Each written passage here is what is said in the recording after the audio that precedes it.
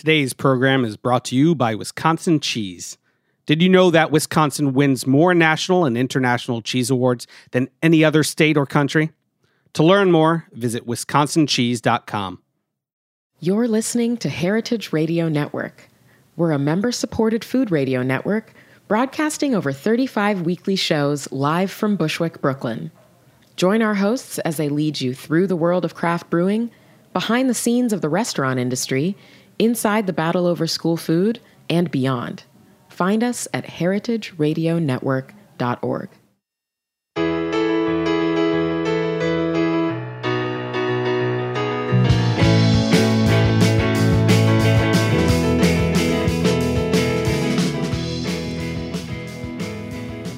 Hey everyone, welcome to Why Food. I'm one of your co-hosts, Jenny Dorsey. And I'm Ethan Frisch. Today we are joined with Matthew Shapiro, an attorney with the Street Vendors Project at the Urban Justice Center. He is very knowledgeable about all things that concern to street vendors, street trucks, food trucks, all the things that you love about New York City. And today we'll be talking about a lot of the issues that surround that and interesting things that we could maybe do to help these people that we love and know so much in our neighborhoods. Matthew, thank you for coming. Yeah, thanks for having me. This is great. You're an attorney with the Street Vendors Project, which is part of the Urban Justice Center. Can you tell us a little bit about what SVP does and the ways that you support street vendors around the city? Sure. So the Street Vendor Project functions like a union for all of the folks that you see selling food and non-food items on the streets and sidewalks in New York City. So we work with vendors to organize and sort of build power within that community. As we'll talk about, vendors face lots of regulations and lots of issues. So this is one way for them to sort of have their voice heard when it comes to these policies and issues that affect them. Before we dive into the vendors, can you tell us a little bit about yourself and, as we always ask, the aha moment where you came into your current position, how you knew you wanted to be involved in the food aspect of this? Yeah, sure. So I came to New York to go to law school, and then after law school, I had some time, and I was trying to find some volunteer work to do, and I was reading a food blog, Midtown Lunch, and they had a story about a hot dog vendor on 43rd Street who had her cart taken by the police, and her name is Eliana Jaramillo, and I said, wow, why is this hot dog vendor getting her cart taken by the police? That seemed like ridiculous to me. And the article said that the Street Vendor Project is working on the case. I said, wow, there's a legal organization that's really dedicated to fighting for street vendors. I've always been a street food fan. I always would buy things from vendors whenever I traveled to various places. And I love the street food culture in New York. So I immediately looked up the Street Vendor Project and got in touch and started volunteering and actually was working on this case for this vendor, Eliana, to help her get her cart back and also get her some compensation for what happened. So that was sort of the moment that I decided, oh, wow, this is really important work, and I needed to do this. And what happened with the case? Yeah. The city ended up being found liable. Nice. They took her cart wrongly and ended up having to pay her damages for that. That's awesome. Yeah. Is that usually how these cases work out? Most of the time, the city will settle. Like if a vendor gets arrested unlawfully, then the city will just say, "Okay, we'll pay $15,000 or $20,000," and the vendor usually agrees because, to go to trial will take another year or so, and just maybe not worth it for them. But in this case, the city basically admitted that they were wrong, and then there was a trial for the amount of money that she would get. And how does the Street Vendors Project find out about these cases? Do the vendors come to you, or is there a place that they can call anonymously? Yeah, so at this point, the Street Vendor Project has been around since 2001. There's a lot of vendors that know about us or have heard about us from their friends who are vendors. So a lot of folks are just coming based on word of mouth. Great. But also every week, our staff is out there in the streets doing outreach, walking up and down the sidewalks, talking to vendors to let them know about the organization. Maybe they used to know, maybe they used to be a member and they haven't come around for a while, or maybe they've never heard of us because they're a new vendor. So we do lots of outreach. So it's really both ways that they find out. One of the reasons that we invited you to join us on the podcast this week was, your own story is sort of one of a career transition into food in a funny way, but most of the food vendors at least, also have had similar career transitions with other jobs either in their home countries or in the U.S. and have often accidentally or by default through people they knew fallen into food vending specifically. Can you talk a little bit about that transition for SVP's members? Yeah, I think it's really difficult for new immigrants coming to the United States for the first time and trying to find a job. So it's likely within the street vending community, anyways, that your friend or your family member may have been working as a food vendor. So it's one way for you to sort of get your foot in the door, and a relatively easy job where you're able to make some money without having to have a huge amount of skills that translate, sort of to the U.S. workforce system. Now, you may have been highly skilled in your home country. We had a vendor once that worked for the health department in his home country, and then he was working as a food vendor in New York getting tickets from our health department. I know lots of vendors who were professors in their home country, but it's just so difficult to sort of transition to the same career in the States, so they'll do something easier, quote-unquote easier, work as a food vendor in New York. But as you've kind of told us, it's anything but easy being one of these street vendors. Can you just give us a quick overview of how they're defined, who manages them, and who they have to interact with to get their permitting and such? Sure. So at least the way we talk about vendors in New York, we talk about folks that are selling food and non-food items in public space. So on the streets, on the sidewalks, even in the parks. Those are all of the people that we work with at the Street Vendor Project. And it's very difficult to start a business from scratch because the city places a lot of barriers in the way of legal street vending. Let's talk about food vendors, since this is why food. If you want to sell food on the street, you have to have a license for yourself, which is easy to get. Anyone can get a license. And that allows you to work on a cart or a truck that has a permit, and that's where we run into the problem. Since 1983, the permits have been capped. There's 3,000 citywide permits. Those are the only ones that are allowed to be issued. There's 1,000 more seasonal permits that are only valid during the summertime. So the problem is that the people that hold these permits, they used to be vendors, back in the 70s and 80s. And what happened? They retired or they found a different job. But they still hold on to their permits because they realize there's a lot of demand for them. There's a lot of people that want to sell on the street now. So they're able to rent out these permits for a hugely inflated price to today's vendors. And they pay $200, the permit holders, they pay $200 every 2 years to the city. And then they rent it out for between $20,000 and $25,000 for the same 2-year period.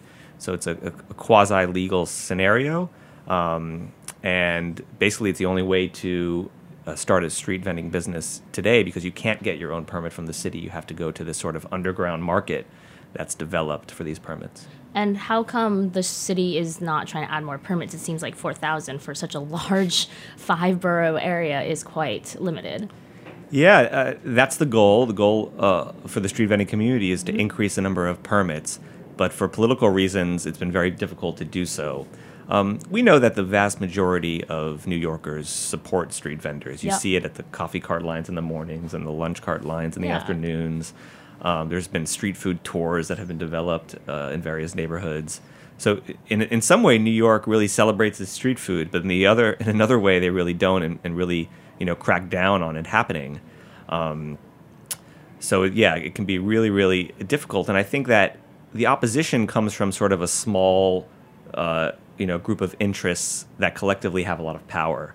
So a lot of the opposition comes from large real estate developers who, you can see it in examples all around the city, are developing, luxury buildings and luxury developments now, and who don't like the image of street vendors, or more specifically like immigrant street vendors outside of their buildings or developments. So in New York City, unfortunately, the real estate industry has a lot of influence, especially when it comes to politicians, because they're able to donate money to their campaigns. It's very difficult for vendors to do that. So the balance of power shifts in favor of the real estate industry, and they're able to call up, the city hall and say, hey, don't add any more permits. There's too many vendors. The streets are going to be crazy and overrun with hot dog carts. And that doesn't fit sort of within their image of what New York is supposed to look like. Yeah. And you've been working on the Fight the Caps campaign. Lift the caps. Yeah. Lift the caps. Sorry. Can you tell us a little bit about that? Because that's sort of connected to this push for more permits. Yeah, exactly right. For the past 4 years now, we've been trying to get the city to change the law or introduce a new law that would issue more permits. And, there's a lot of negotiating, like any sort of legislative process, and going back and forth with the city council and with the mayor's office. And I should note that the city council, for its part, has been generally supportive of vendors and street vending. Especially this sort of last session of the city council that ended at the end of 2017. And there was legislation that was introduced that would gradually add more permits over a period of, I think, 8 years. Oh, awesome. And it would also increase enforcement and do all these things that sort of the city, quote unquote, wanted, coming from whoever was advising them. So there was a lot of trade-offs made. But eventually, the vending community thought that it was a good deal. They would get more permits. The negative consequences would be minor, and therefore, this would be a historic victory for vendors. New permits, first of new permits since 1983, would be huge. Yeah. And then at the last minute, basically the mayor said no. We're not going to, he wasn't going to support the bill. So he was able to basically kill it within the last few weeks. Why? Is there any chance of it coming back? Why? We don't know exactly. He was pressured in one way to do it. I mean, there's no other way to say that. He'll tell you what the mayor has said publicly is that he finds that the vendors have a really detrimental effect on the brick and mortar restaurants and shops in New York City, and he's using sort of the struggles that they're facing, which are very real, the struggles for these small businesses in New York City dealing with rent hikes and property taxes and all these issues that they face. He's using that as a way to sort of push back the street vendor issue. So no, our businesses are struggling. If we add more vendors, it's going to cause them to struggle even more. And despite the fact that all the data has shown that vendors do not compete directly with brick and mortar establishments, they actually bring more people to the streets, which results in more business for everyone. Mm-hmm. So that's what the mayor has said publicly. But I just don't think that that's a good enough reason to stop this legislation from happening. I'm not sure what he could do to change it to sort of protect restaurants or other brick and mortar establishments more. It's illegal to regulate based on competition, so you can't say like food vendor must be 1,000 feet from a restaurant. You can't say that legally; it won't hold up. So I don't know what the mayor, short of that, I don't know what he wants to do to sort of, quote unquote, protect restaurants and other brick and mortar establishments. In any event, I think that that's sort of a bogus answer. I don't think that that's a real reason to stop this change from happening. As I said, I think many people know that vendors are good for the streets. There's lots of people in New York. There's a huge customer base. There's people who want their dollar coffee from the coffee cart. There's people that want to go into Starbucks or the local coffee shop. There's room enough for everyone. Yeah. And one of the things you were talking about is how real estate and developers and other business units might object to what vendors look like on their streets themselves. So we were talking about this earlier. Is like your thoughts on what if we made vendors look more homogenous? Is that good? Is that bad? What when you go into a place like Smorgasburg, everyone has their cart or stand that looks the same. Your thoughts on, is that a possible solution? Yeah, I think different people have different perceptions about what New York City should look like, and you could say, we could have uniform vending carts. But I think what makes New York City really interesting is the sort of diversity of people and diversity of cultures that we have here. Mm-hmm. So to say that every vending cart should look the same, I think takes some character out of that. And it also takes the decision-making away from the vendors themselves and gives it to who? Sort of outside so-called stakeholders in the vending industry, residents, business improvement districts. I'm not sure how it would work. I'm not saying that it's a completely terrible idea, but we would have to think through it, and we would have to make sure that the vendors themselves are vested in this, and it's not being imposed on them by sort of outside forces. But that said, there is a fair amount of uniformity in in vendors, especially among food vendors, Yep. what they sell. There's a sort of standard chicken and rice cart template. There's a standard hot dog cart template, a like sugar-coated nuts cart template. Oh yeah, nuts. So who's deciding that now? Who's picking the pictures that seem to be on every chicken rice cart? Because they all seem to be showing the same pictures, even if the food is actually pretty different. Yeah. It's true. It's easy to find uniformity in the street food scene in New York City, but it's also any person that lives in New York City that's really interested in street food knows that there's really diverse street food to be found, even within the Midtown area, but certainly as you venture out into other neighborhoods around the city where you have vendors serving different purposes. So in Times Square, for example, you may have food vendors that are selling hot dogs and pretzels catering to tourists that are visiting New York and sort of want that iconic New hot York dog. pretzel, yeah. Exactly. But then you have, if you go into different neighborhoods around the city, you go to Corona and Sunset Park, you have vendors that are catering to the local community and selling breakfast and lunch to folks that are living and working there. So you can easily travel throughout the 5 boroughs and find various street foods. But it's true that there is also a lot of uniformity, and I think it has to do with different factors. One reason is that the folks that are working on these carts may be coming to the States for the first time. They may not be a chef or have tons of culinary experience, but they're able to cook hot dogs or cook chicken and rice, and they find a job working with one of their friends or their family members. So it's easy for them to do. Another reason is that vendors are fighting so hard on the defensive to sort of like stay in business, either stay in their spots. It's easy for them to get pushed out. They have to deal with the high cost of permits. They have to deal with the high cost of enforcement. So they really don't have a lot of time or expense left over to sort of put into their business. Yep. We would love to see the scenario where vendors didn't have to deal with any sort of negative pushback, dealing with their ability to stay in business. If they had nothing to deal with, they could solely focus their time and expense on improving their business and maybe changing the pictures on those carts or selling, a new product that they would like to test out. But, they have to make that money to pay for their permit.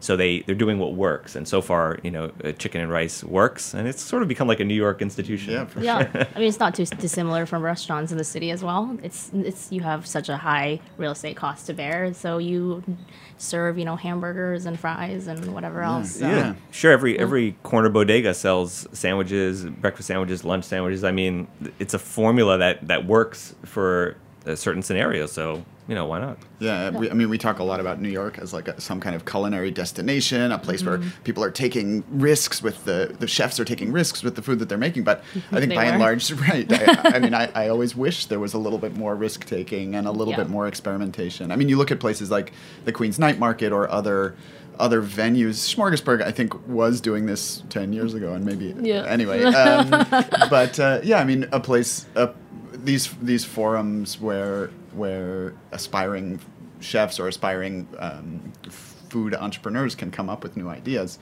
And I think for our listeners, that's a particularly sort of relevant point to touch on. Can you tell us a little bit about, any advice you have for an aspiring street cart food vendor who wants to, try out their new crazy cookie flavors or something? Yeah, I mean, it's definitely possible. It's just not easy in New York to navigate sort of the regulatory issues. I mean, if getting a permit is probably the most difficult thing to do.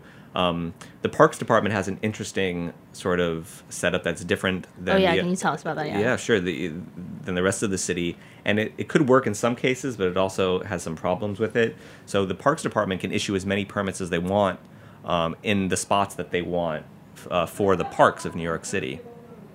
So the good thing is that that's great. They're not subject to the cap on permits. The bad thing is that they determine exactly where the spots are, and then they open it up to a bidding process. So basically, the permits go to the highest bidder. So unless you have significant amount of capital to invest, it's difficult to get a spot in one of the more popular parks like Central Park, for example, or Prospect Park. You have to pay significant amounts of money to get a permit there. But there are smaller parks around the city. I know there's a Burmese food cart that just opened up in Long Island City with a Parks Department permit, so that's really great. But it's very tightly controlled. They determine exactly where your cart can be situated. And in many cases, they also determine what you're allowed to sell. So like in Central Park, for interesting. example, that's why you see all the food carts in Central Park selling the same like hot dogs and ice cream and pretzels and things, because there's very specific requirements. Now, I think over the years they've gotten a little better. In certain spots, they've said, okay, well, you don't have to sell this, these items. You can branch out, which is why I think, for example, we got the Great Burmese cart now in Long Island City. Where is it? Court Square Park. Okay. Oh, okay. But I think generally, certainly in sort of the long-standing park spots, you have very, very tightly controlled regulation about where and what you can sell. Can you tell us actually more about all the agencies that monitor the street vendors and what they're looking for, what the street vendors are dealing with on a day-to-day basis? Yeah, I think that street vendors are one of the most heavily regulated small businesses in New York City because they're regulated by the police department, the health department, the Department of Consumer Affairs, sometimes the Parks Department, sanitation department. I've seen tickets issued by the fire department What? For what? against food carts dealing with propane issues.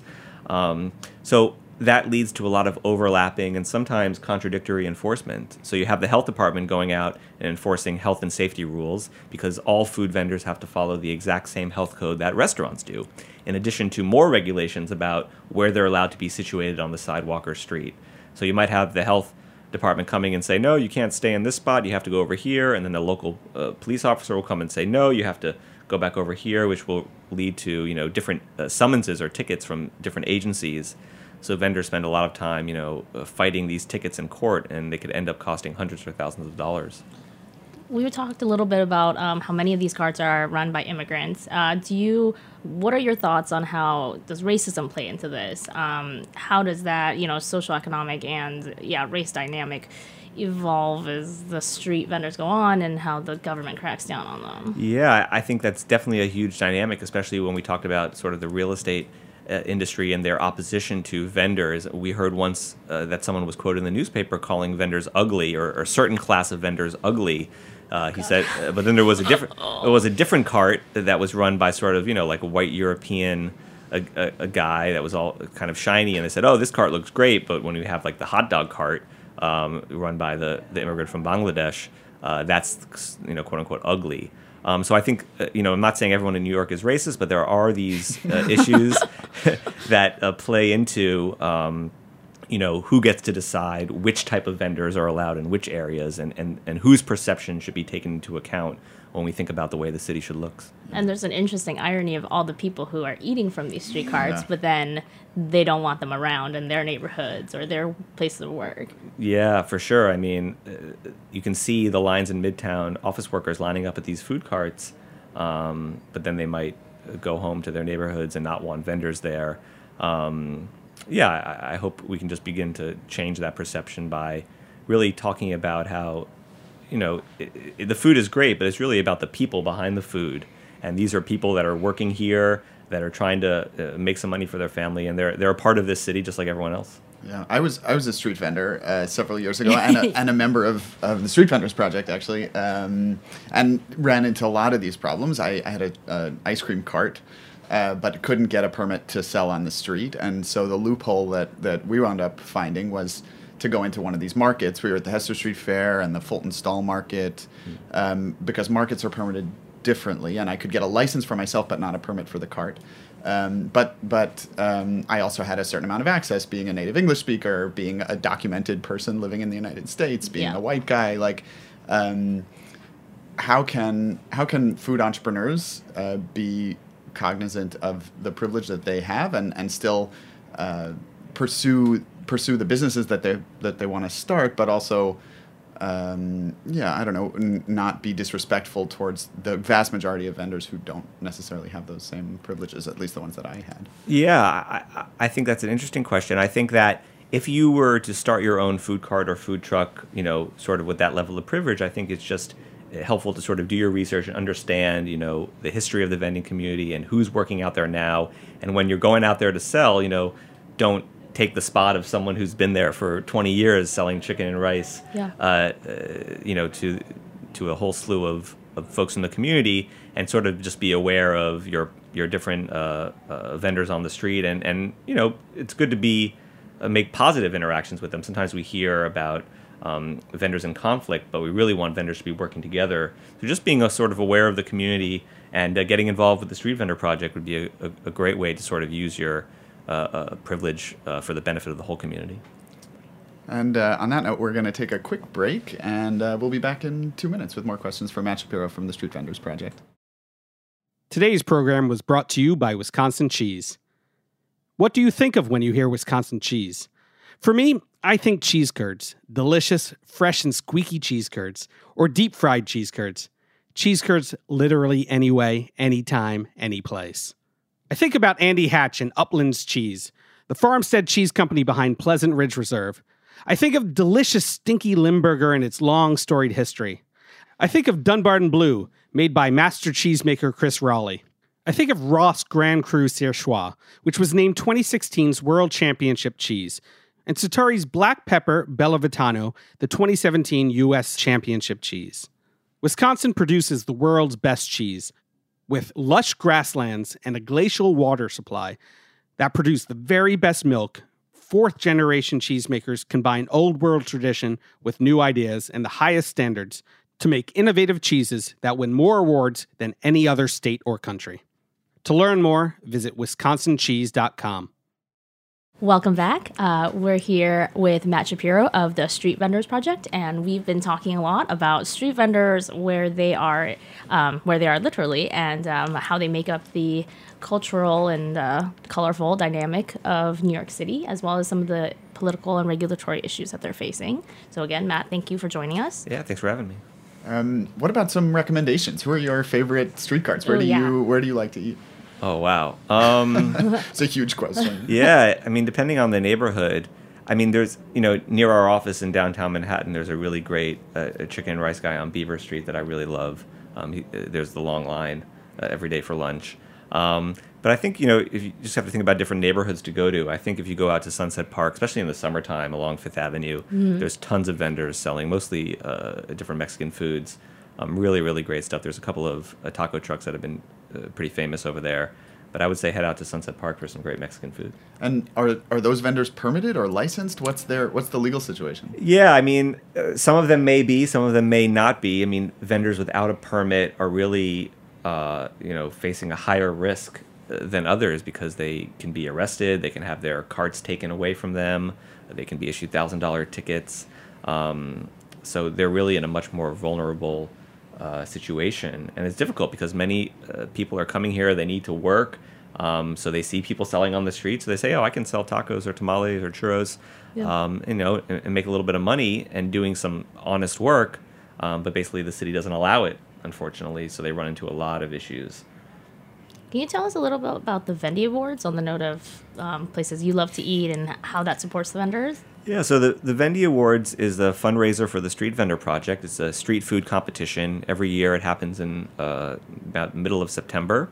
And we find, the 25 or 30 best street food vendors in the city and bring them to Governor's Island for a competition. And, it's really about showcasing the food and the people behind the food, because it's easy to get your coffee or get your lunch from a vendor every day, and you might not know who they are or the story that goes into their business or their life. So it's a way of sort of elevating vendors to the level of maybe other small food businesses. Every community has their awards. The restaurant industry has their own awards, so why not an award for best food vendor? So it's really a great time, and all the funds raised goes towards the Street Vendor Project, and it's sort of one way to get the message out about the work that we're doing, and make people aware of the issues that are going on behind their plates of chicken and rice. Does that work? Do people... I think people talk a lot about food as this great convener, this shared experience for all of humanity. But I mean, there's so many other shared experiences that are, I don't know, like that seems like such a sort of arbitrary distinction. And you and I have talked about, and I've experienced myself. I mean, food is actually not. People get distracted by food, and they don't think about the issues that you're trying to convey behind it. How do you manage that with the Vendy Awards or with SVP in general? Yeah, I think that it's better than not doing anything. Yeah, agreed. It helps a little bit. But we do run into those problems that this is a food event and people want to come and eat and drink and have a good time and they don't want to have politics shoved down their throat.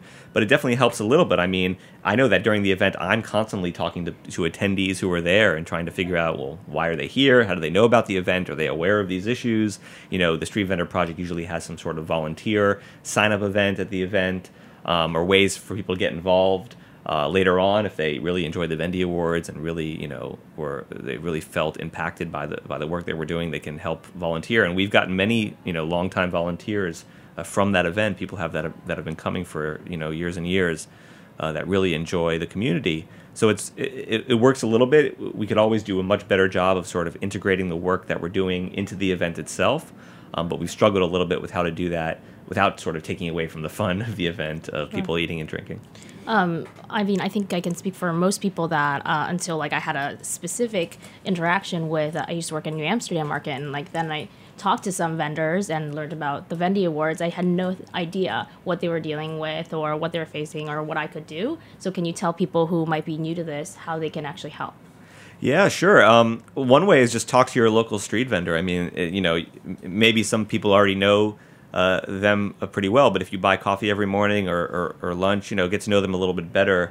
In terms of, you know, getting involved directly, folks are always welcome to come and volunteer with the Street Vendor Project. We have volunteer outreach days on the weekends where we go out to neighborhoods and talk to vendors and get them involved in the organization. So people can go on our website, streetvendor.org, or check out our Facebook page, the Street Vendor Project, to learn more. Just to talk about like how our systems for food vendors are set up in New York versus other cities. We mentioned this a little bit in our earlier conversation. Thoughts on what New York, assuming that the city gets a little bit more interested in investing in vendors, what they can learn from other places, both nationally and internationally. Yeah, I think, you know, every city is different, and New York City has its own set of unique challenges, but what we can learn from other places that sort of have celebrated street food or taking, you know, an interest in it more and making it part of the experience of both being a New Yorker and for folks visiting New York. I mean, you look at places like Portland, Oregon. I mean, the city really touts its street food scene. So good. Admittedly, it's a little bit different because the vending and permitting system is different, but the interest that the city takes is much, you know, it's much more significant and a much deeper level of understanding of these businesses, these food businesses. We have yet to see that with New York City, so we're disappointed.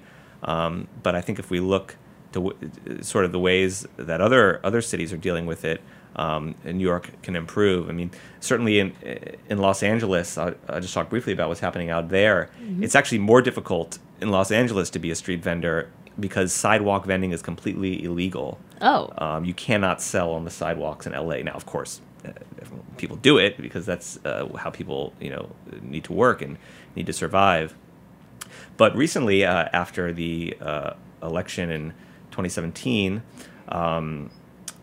the city council in LA was really worried about the immigration status of a lot of the vendors, and when they are, you know, subject to enforcement, they were worried about the consequences that they could have. So the city council actually took sort of our current political landscape as an impetus to legalize street vending. So now they're embarking on this long process to sort of formalize and legalize the process for the sidewalk vendors in LA. That's awesome. So it's great to see their initiative. I wish this, you know, should have happened many, many years ago, and it's sad that it took our current administration for them to do this. But in any event, that's a good first step.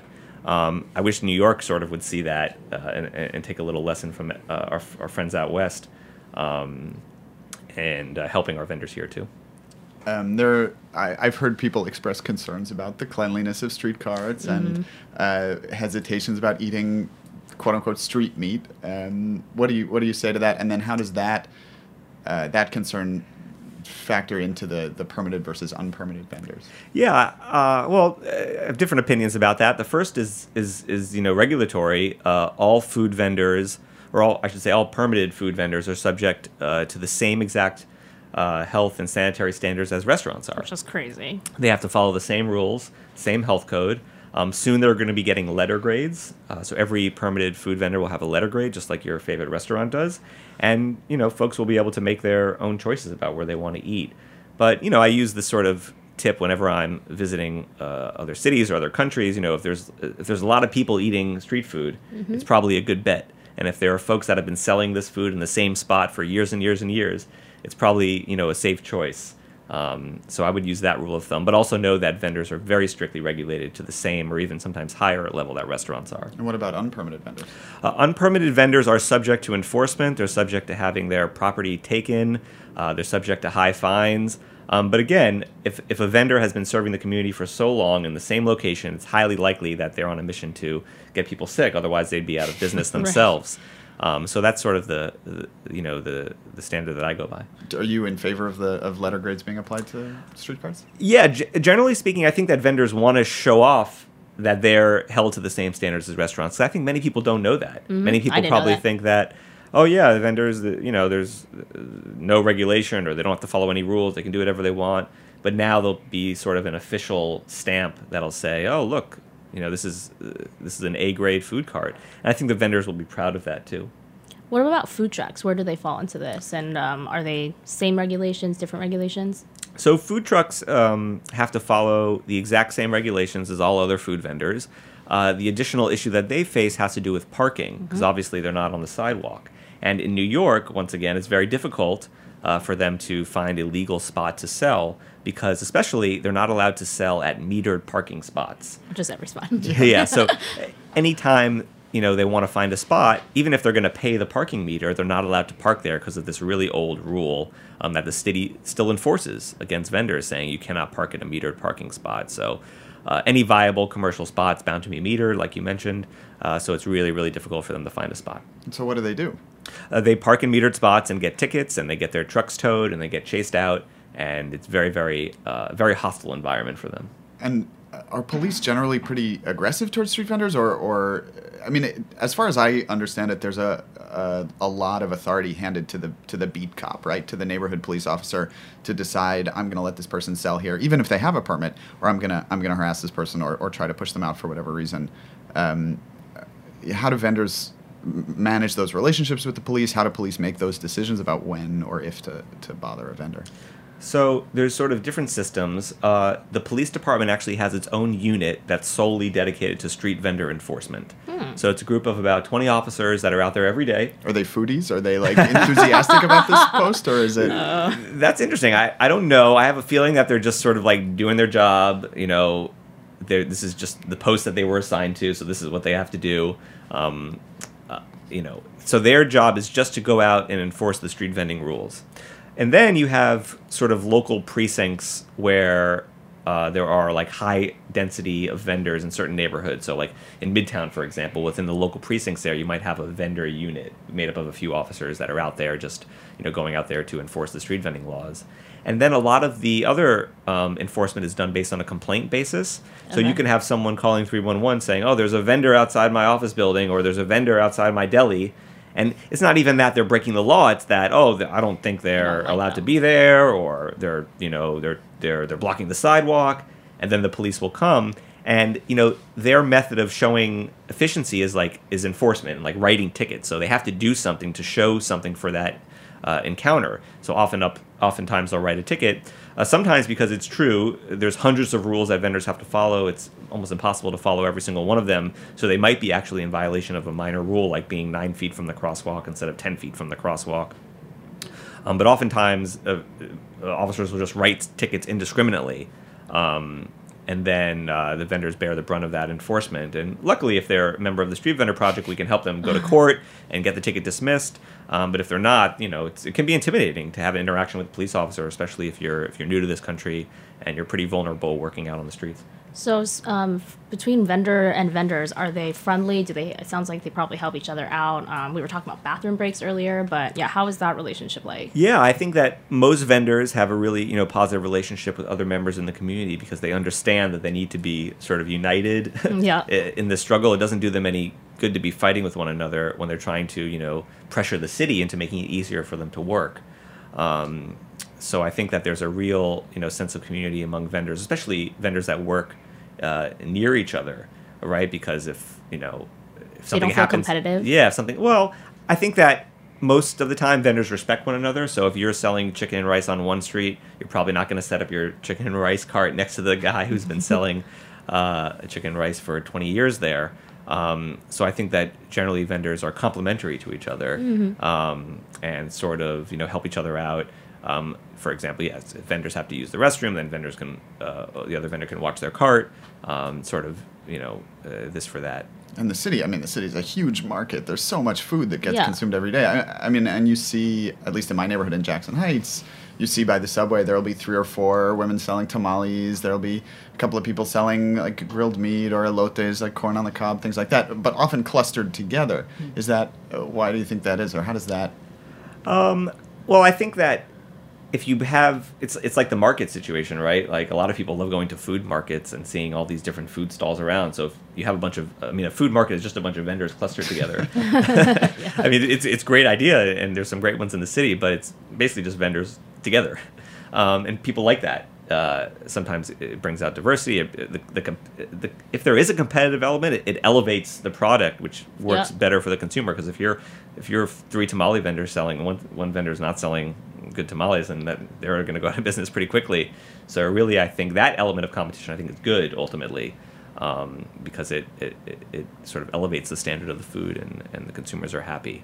But you'll see lots of vendors clustered around like transit hubs, for example, because people are going back and forth and trying to get some food, either coming or going where they're to work or back home. And is there an element of sort of strength in numbers, protection against unfair enforcement that goes into that? I think people will feel more secure. Definitely safety in numbers. Especially among the more unpermitted vendors, folks that are really vulnerable.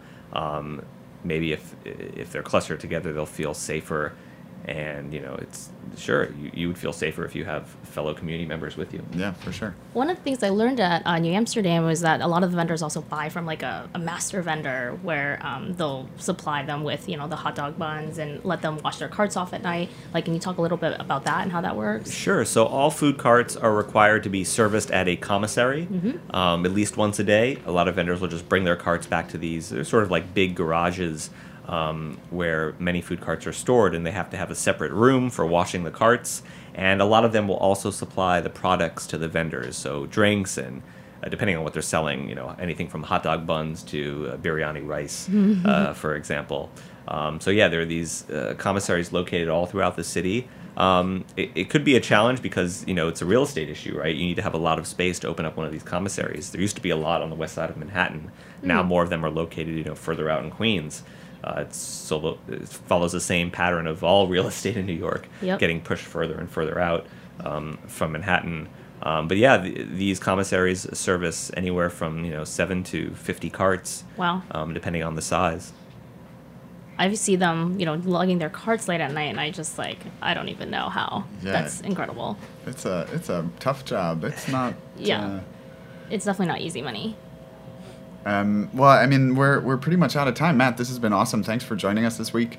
Do you want to any instructions, like how can our listeners support both the Street Vendors Project but also support their local vendors and reach out to you with more questions? Yeah, well, just being knowledgeable about the issues is, I think, really important, and getting involved with things that you care about, even if it's not particularly street vending issues, but just knowing sort of the way that politics works in New York. I mean, every person in New York City is represented by a city council member, and those folks make the laws for New York, and in our case, they make the laws for street vendors.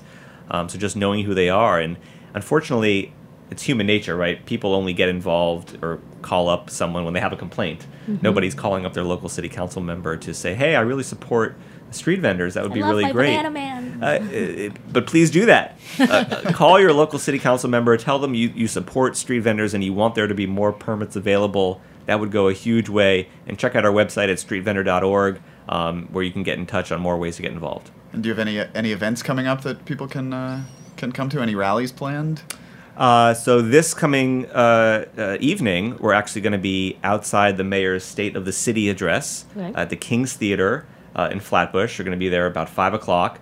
It's very interesting. We're going to be partnering with another group who is working with the bicycle delivery drivers who use those electronic bicycles. Ooh, uh-huh. That's a whole separate issue that we could talk about on another, maybe also food-related podcast. Yeah. That would be a good one. Yeah. They are probably the only folks that have a harder job than vendors in New York. These bicycle delivery workers who are really suffering right now under the current administration because the mayor has vowed to crack down on the use of e-bikes. What? Why?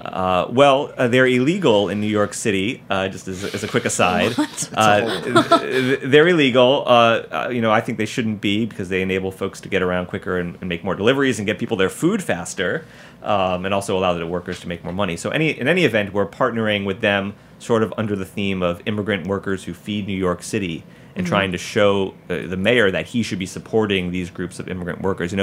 He ran on this line of sort of a tale of two cities, but so far his actions have really fell short. Yep. So we'll be out there today at 5 o'clock outside the King's Theater. Come on by. Thanks. Awesome. Well, thank you so much again for joining us. And we also would love more questions, feedback, thoughts, people you want to see. We'll definitely follow up with you about the e-bikes. Please reach out to us over at yfood@heritageradio.org. We also want to thank you to David Tadashore, our producer, and our new music, our new theme music, which is Blind by Red Crickets. Awesome. Thanks. Thank you. Yeah, thanks.